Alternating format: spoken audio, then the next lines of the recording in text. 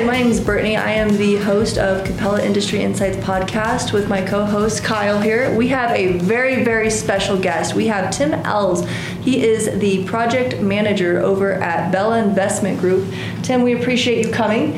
I just want to dive right into it, but I think what we want to start by asking is just a little bit about your background, kind of what you specialize in, how you got into the industry, and what you do here. Yeah, sure.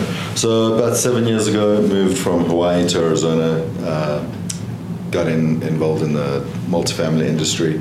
I ran a renovation crew. We renovated about 400 apartments for Bella Investment Group. And then at the end of that contract, Bella Investment Group hired me on as a project manager. So I take care of all their capital improvements, everything from asphalt, concrete, siding, roofs, renovation projects, everything in between. So anything capital improvement, I coordinate and take care of it. And we have right now we have 12 properties in northern Arizona that I take care of. Okay. And Bella Investment Group just recently expanded into the Tucson, Sierra Vista, southern Arizona market too. Just all just Arizona then? Yeah, all Arizona, correct. Yeah. Could you kind of go into a little bit more about just who Bella Investment is, kind of the background, and what you guys really focus on? Yeah, so Bella Investment Group started by two ladies, Amy and Gina. They solely managed properties for one owner who had, so one primary owner who had a few, he has different investors in all these properties. But so we don't own the properties, but we manage them for one ownership group. Okay. So we're kind of exclusive in that way.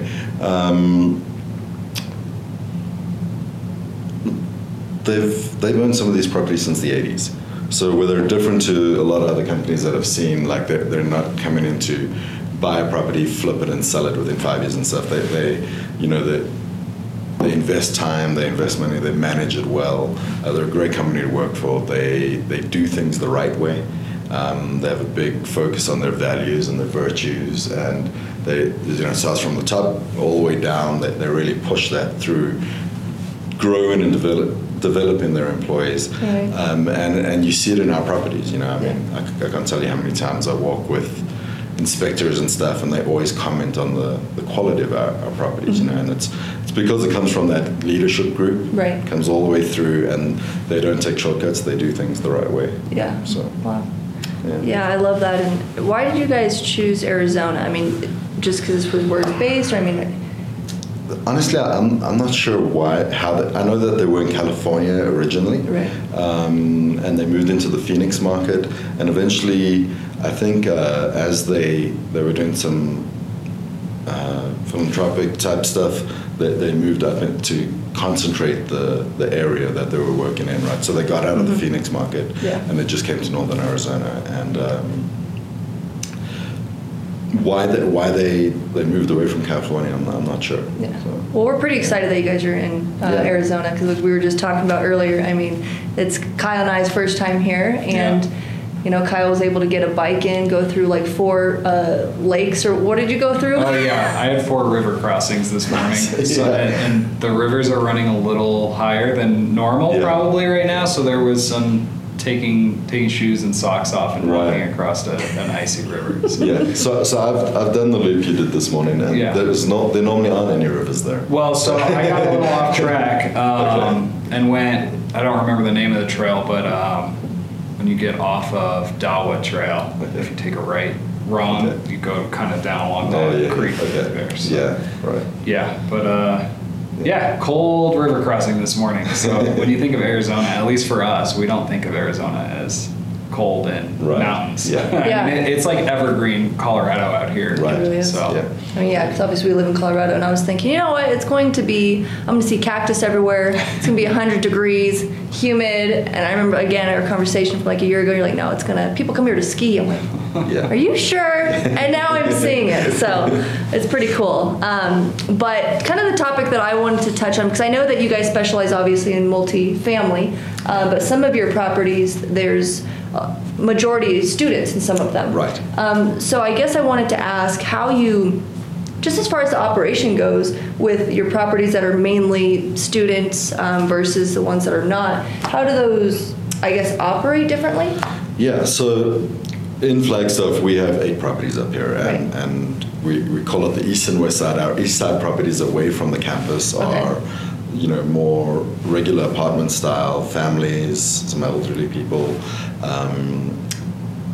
and a couple of those, there's a lot of young professionals that live there. Okay. Our west side properties, mostly student, and so operationally the way they're different, I mean, it's it comes from the lease terms. Like on the east side, we have people who have been in the units 5, 6, 7 years, right. and they're staying there. Whereas generally at the student properties, they're, maybe a couple years and then they're moving on. And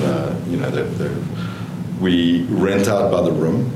So like a 4-bedroom over here actually has 4 leases.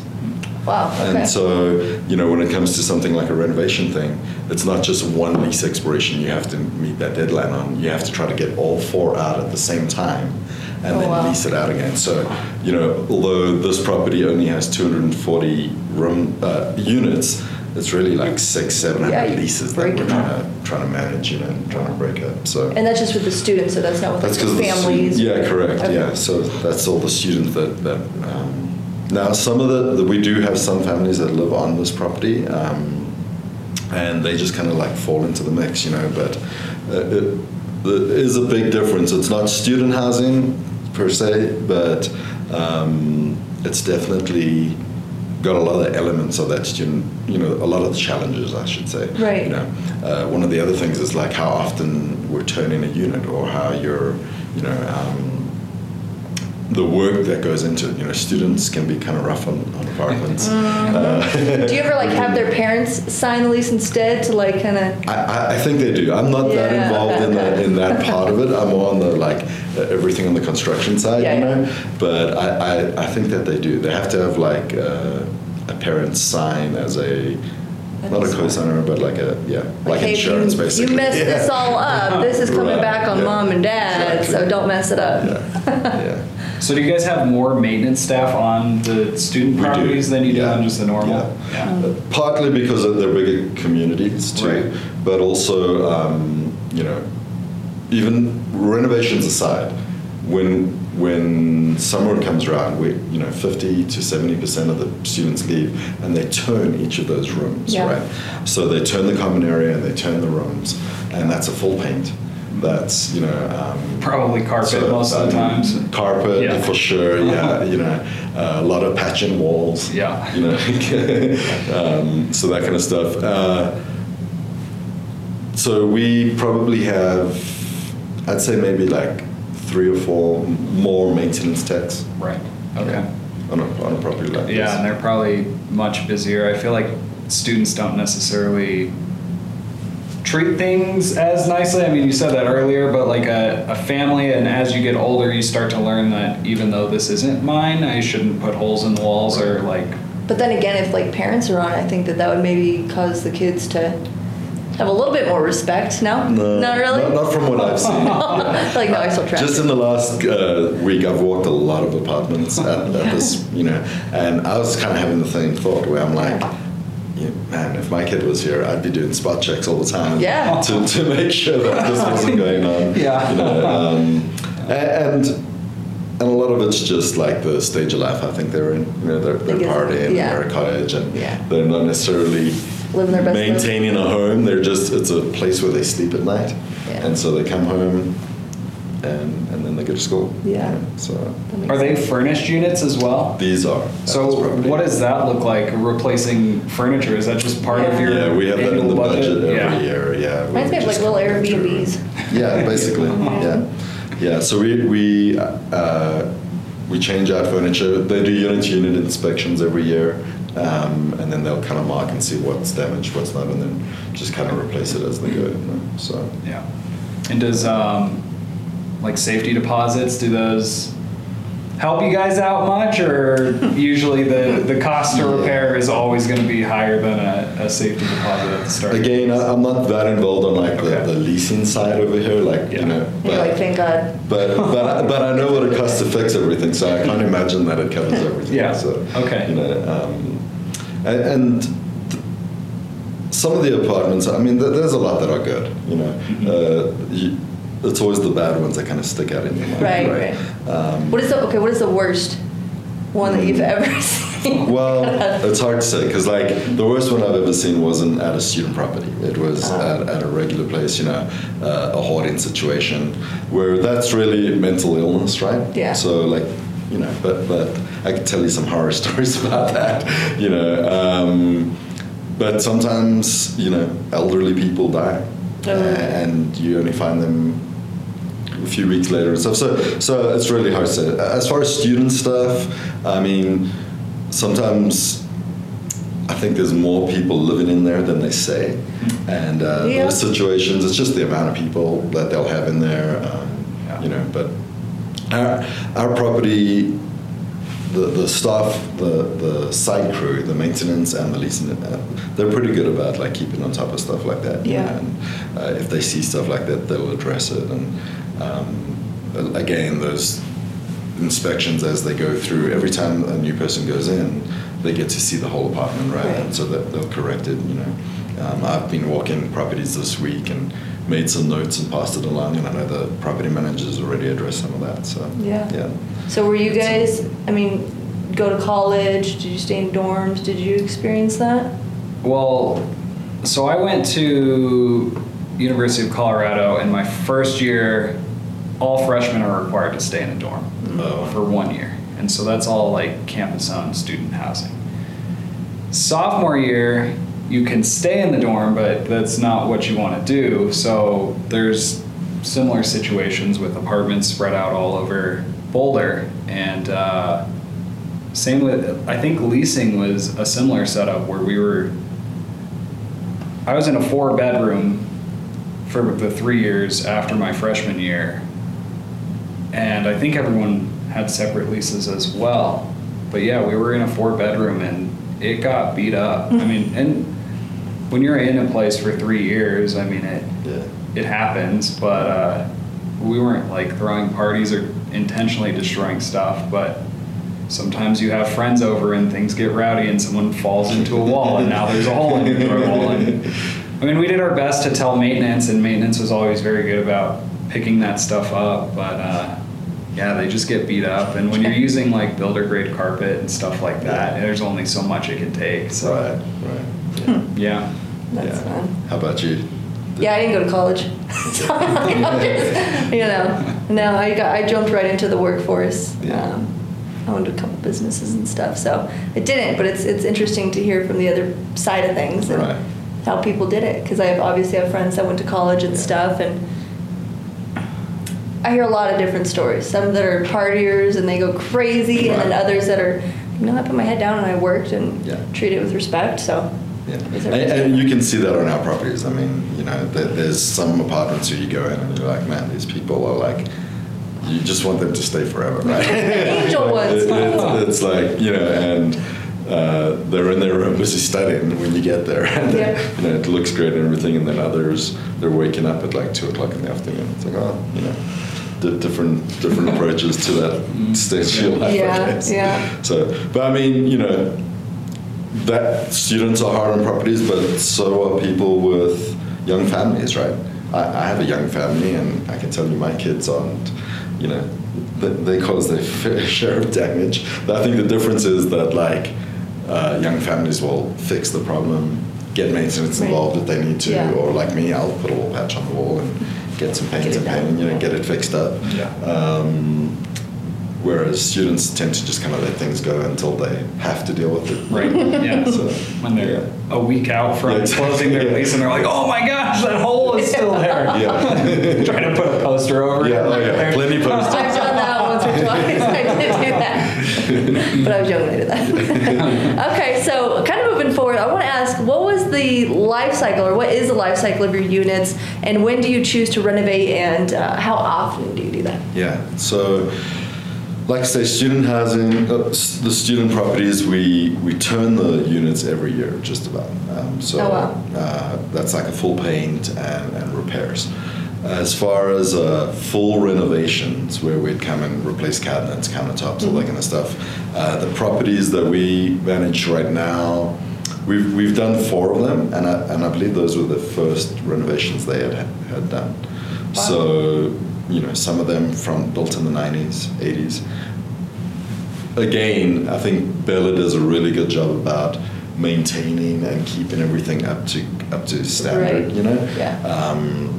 Not There falling are apart. Yeah, exactly. Yeah, they would never like let it get that bad. Yeah. And then there's obviously been units where they've had a renovation done, but it's not a full renovation of a property, right? Sure. You've had to do a more extensive turn Sure. in some of the units. As far as like our student properties, we're only just getting into those renovations right now, and typically what a renovation looks like for us is we do 10, 12 a month, and it goes year round, which in Flagstaff with all the snow has its challenges, Mm-hmm. right? Like winter months, you might only be getting 7 done in a month. In the summertime, we can get a little more. But with the student property, you know, we get that vacancy May, June, July, Mm-hmm. where we could try to turn 75 units in those 3 months. That's wild. And which is a challenge we're just kind of going through now. So Mm-hmm. we're trying to learn and take on the bull by the horns, you know. Yeah. all you can It's do. very different to what we've done in the past. So I think we've got a good plan in action, but it's different, you know. Again, managing all those lease expirations, getting them all out, and then there's that hard cutoff time where you have to have them done. So. Because I mean, if you don't get it done on time, right, then it's like you have to go a whole nother school year or whatever Yeah. before you can. Exactly. And that's a lot of money that can go out if Yeah. you don't hit that. So yeah, the vacancy loss is huge, because once the students come into town, if they don't have that, you know, by the time school starts, they've found a place to stay. So Right. if your place isn't ready, they find somewhere else, and then Yeah. you won't rent it out. Yeah. So Well, I think I was telling you on maybe the drive over here, the place that I stayed in college, I had signed a lease. I mean, you're signing the lease pretty much as your spring semester is wrapping up, so you have the summer in between. And so I had signed for my fall semester, and they're like, it was brand new construction. They're like, oh yeah, we'll be done in time. Yeah. So you start getting closer to the date, you go back for just to check in, get your books, all that, typically a week or 2 before. And then we got there and it was like, this is still a construction site. yeah. So the day we were supposed to start our lease, we get a letter in the mail that says, you guys are staying in a hotel until we're done. So we were in a hotel for 4 weeks, and I mean, the property owner is paying to put all these kids up in hotels, and I mean that's expensive. That hurts when that happens. Oh, yeah. So Yeah. You got the cost of the hotel, but you're also not getting in the exactly, yeah, you're not making money, you're losing money. and you're building or renovating, so it's Yeah. very costly. Yeah. So how does Capella or Global Construction? How do you guys, when you have those big deadlines coming up, the properties in that situation, and you fall behind schedule, like? Yeah, I mean, what happens. It has happened more with COVID and our suppliers really struggling to give us set dates for materials. That's been crushing on us. For the most part, we try to plan up front so that doesn't happen, but Right. yeah, I mean, it does happen, and when it does happen, it's really just our policy to communicate as best we can and do our best to mitigate the problem, maybe increase the number of guys working on that project to speed things along. Right.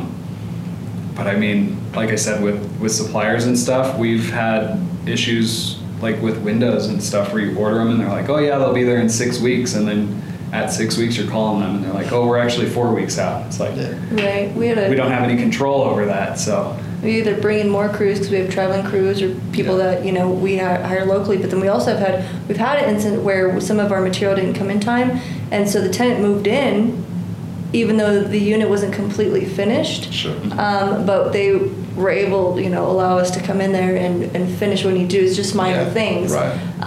Obviously, that's not ideal. But you work with what you can, and it does sometimes come down to if our suppliers don't get us what we need. And it's certain things like the cabinets or little things like that.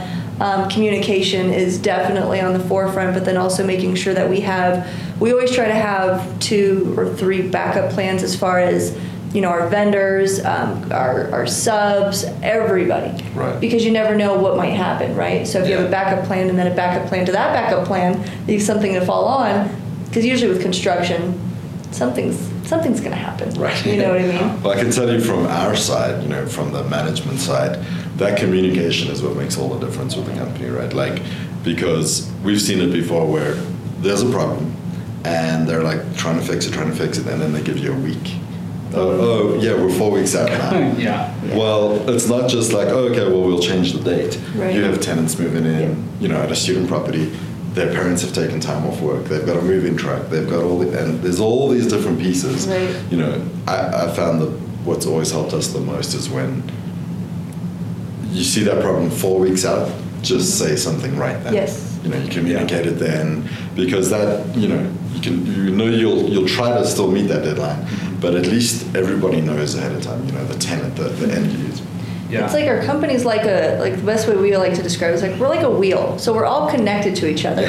All the way from, marketing, business development, our superintendents, our project managers, everybody, our estimate, everybody. So it's like at whatever stage we're in, if we see that there's a problem, there needs to be clear communication so we can work together as a team to figure out, okay, what's the next best move? Because like you said, telling me a week out isn't going to do anything, but if we can catch it ahead of time, then we communicate internally, figuring out, okay, what is our game plan? That way when we do go to our client, we're not saying, oh, well, I don't know. Well, no, we've already discussed it. We've come out with some action plans, and then we're able to be like, okay, here's the plan.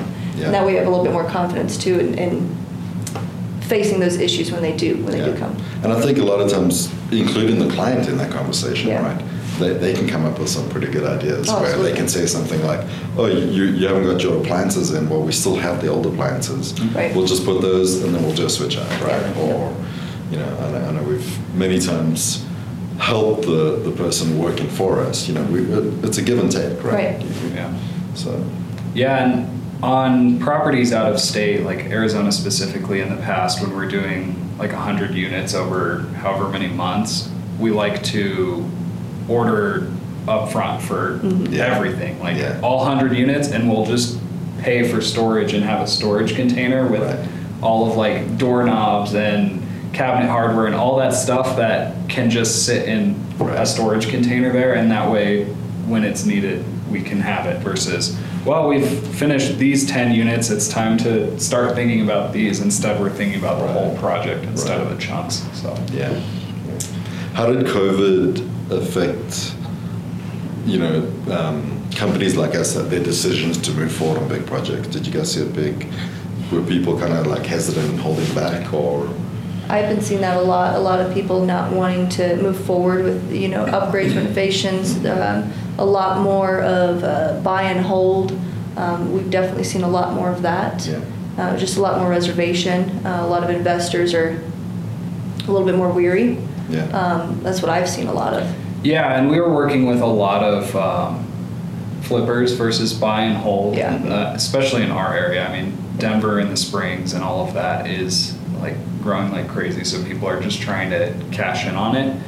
And I think one of the bigger challenges we saw was giving a bid in quarter one, but not starting a project until quarter 3 or 4, and prices were so volatile that like the bid was just no longer accurate. Like 10 to 15% difference in just like kit pricing. So that was brutal. But I mean, you have to pivot, and I think that with COVID, I don't think anybody saw it coming. So we all had to pivot and figure out what to do and how to problem solve. And I think that's where you got to have a lot of grit. That's what I saw. A lot of people with grit, like, you just got to dig your heel in and figure it out. That's what I found on both sides, the construction side, but then also on the property management side, the ownership side. I think that's what everybody what it came down to. What about you, though? I mean, how did it really affect you? Definitely, because we've been looking at doing 2 big renovations now for about 3 years, and there were those reservations from the ownership. We were at contract, day of signing on one of the years and then we pulled out. which is tough for the people in my position and for the people like you who put all the work into it, right? But you know, when I think back, those investors are a lot smarter than me, and they saw things coming that I didn't, you know. And even when companies said, no, we'll be okay, supply is not going to be an issue, towards the end there were issues, you know, and so they almost operate on a different level, at least to me. So you know, learn to trust them, and they make wise decisions. Right. So they're trying to think ahead. They're not trying to think the short game and say, okay, well, let's look 10 steps ahead and see where it's going to go. Yeah. So, I mean, one of my last questions here was, you know, how do you strategize between, you know, having to meet strict deadlines? But we kind of went into that a little bit, and how you guys plan ahead. Is there anything else that you might want to touch on that? What I found key is like just having, I think that both parties have to be really involved in the renovation. Like, you could hire a company like yourselves who are very capable in everything and just say, yeah, give me my unit back when it's done. But I've really found that, like, with us being very involved in the process too, that's gone a lot smoother. Because there is, like you say, things will always come up. And if we can just have that, like, honest communication, we know that there's a bit of give and take. We tend to always figure it out, you know. But I think that's the biggest part, is the relationship piece, and it's not just, at least for us, it's not just like, yes, we want to be able to take your guys' vision and say, okay, you know, entrust us with your vision so we can put it together for you. But personally, I also do feel getting you guys involved in the problem solving. We want to come to you with solutions, but we want to involve you with that as well. It's like, hey, because you're right, like you said earlier, more minds are better than one. And so if we bring you guys in, you guys are going to see it from a different point of view, or you might have some other solutions that we didn't think of, or the communication piece is critical, especially in the relationship of that, and making sure it does run smoothly. Right. Yeah, I think involving as many people as possible too. Like Holly Creek, the project we just completed, that senior living, there were so many people involved in that, because it's a senior living, so the renovation is for that person because they're going to be staying there quite a while. And so we're not only working with, like, property owner, we're working with executive director, we're working with leasing people, we're working with the actual client, and sharing, like, all the different options that they can select from to have exactly what everyone wants along the way. It's not just, here's plans, kick it out. Like, the back and forth is going to help in the entire process. I mean, a lot of times you guys will work with a designer and they'll send you, but a designer isn't necessarily building the units every day. They're not pricing kits every day. And so we're working with that all the time, and we can kind of value engineer a little more and give feedback on, oh, do we really need this $175 kitchen faucet when we have an $85 one that looks and functions pretty much the same? Because, I mean, especially with, like, students living in your properties, it's like, why put that nice expensive one in when it may need to be replaced in 2 or 3 years anyways? So.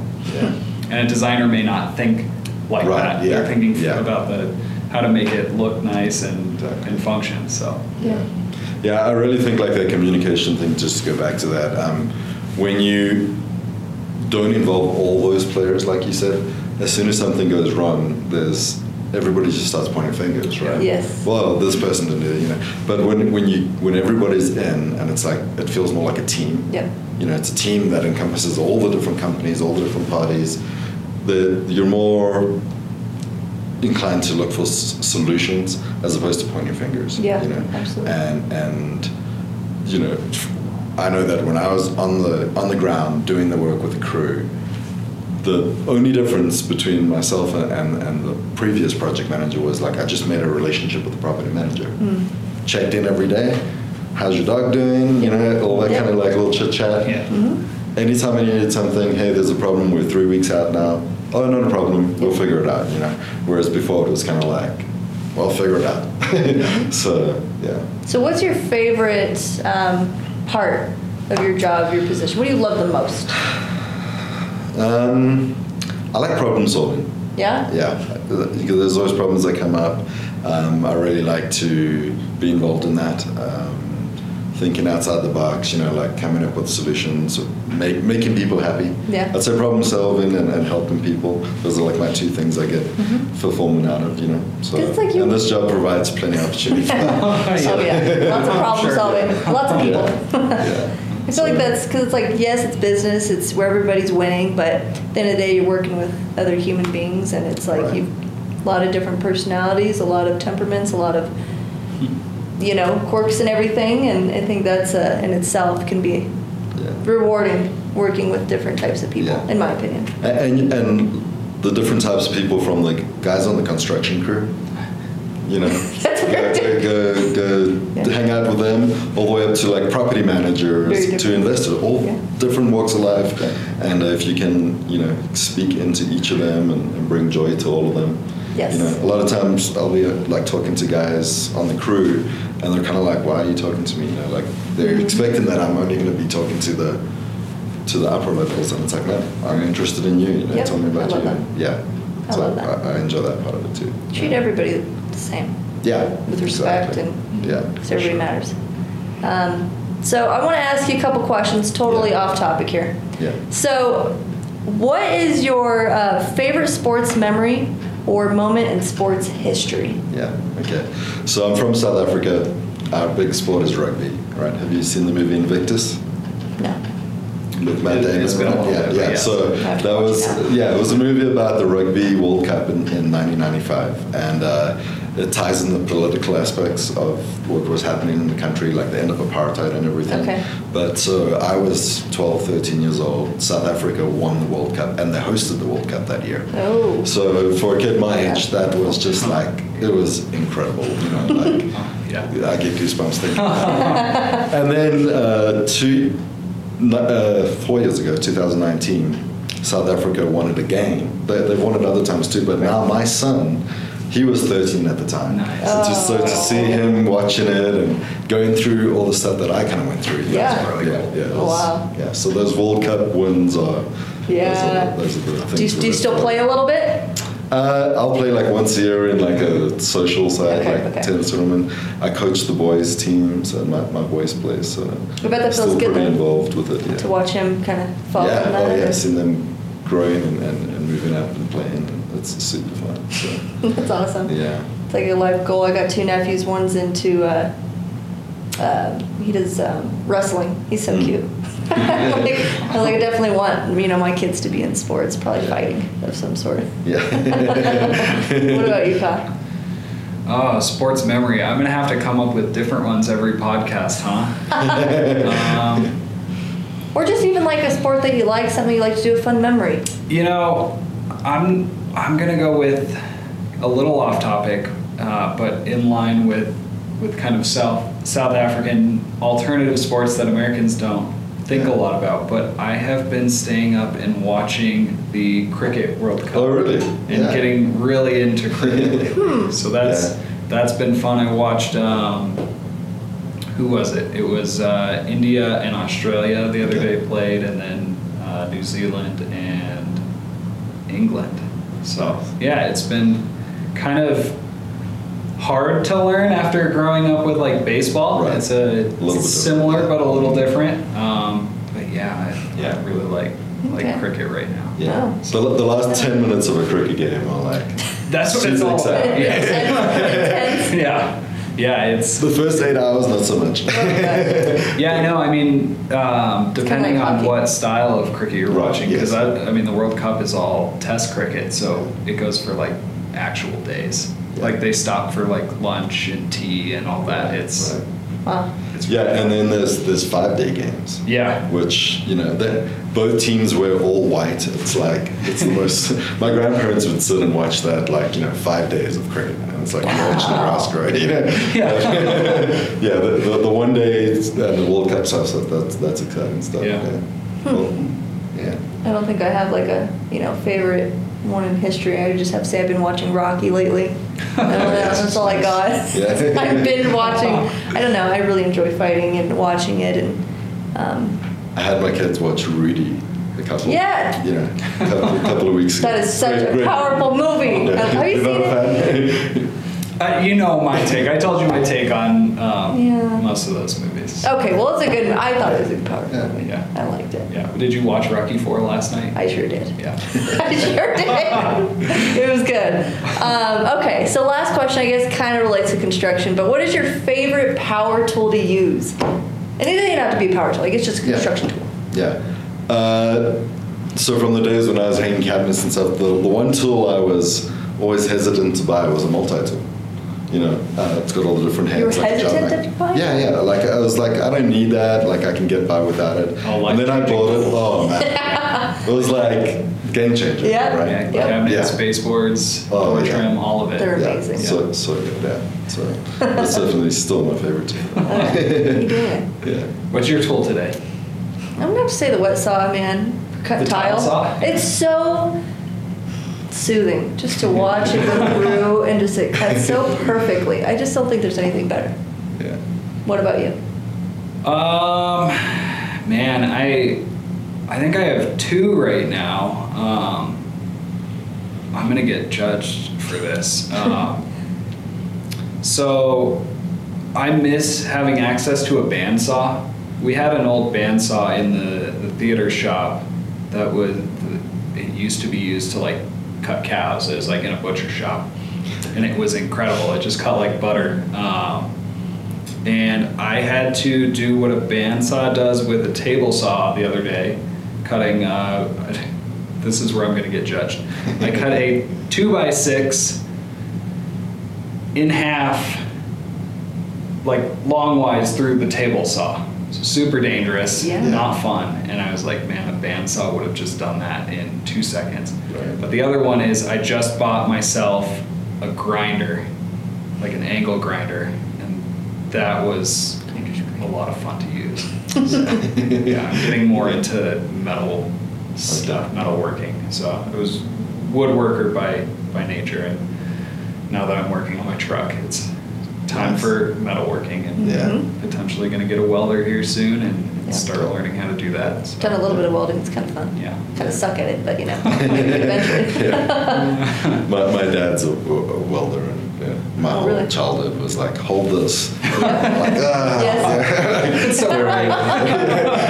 That's my dad. Close your eyes, okay? What's that smell? My dad works on cars, so that'd be me. Like, okay, hand me this tool, and then he'd get mad that I don't know which tool. Just hold the flashlight. Hold this up. Good times. I think that's like the most stressful thing for any kid is hold the flashlight. Because you never hold it right. You never do it right. Like, you gotta angle it this way. Yeah. And then now my son like says stuff like that. I'm like, oh wait, I'm doing that too. Then I'm like, well, I can't see. It just falls down the line. That's amazing. Well, Tim, I mean, unless you had anything else that you'd like to add, I mean, that you answered a lot of our questions. You gave us a lot of insight. This was a lot of fun. Is there anything else that you'd like to add? No, thanks for the opportunity to chat with you guys. It was fun for sure. Yeah. So, well, we appreciate you coming on here and spending some time with us, allowing us to come over here and letting us use your set this time. Our hotel didn't have quite the set. Our hotel did not have much at all. So we're happy not to be much here. of anything. Not at all. Happy to be here, but thank you so much. Yeah, thank you guys. It's been a pleasure.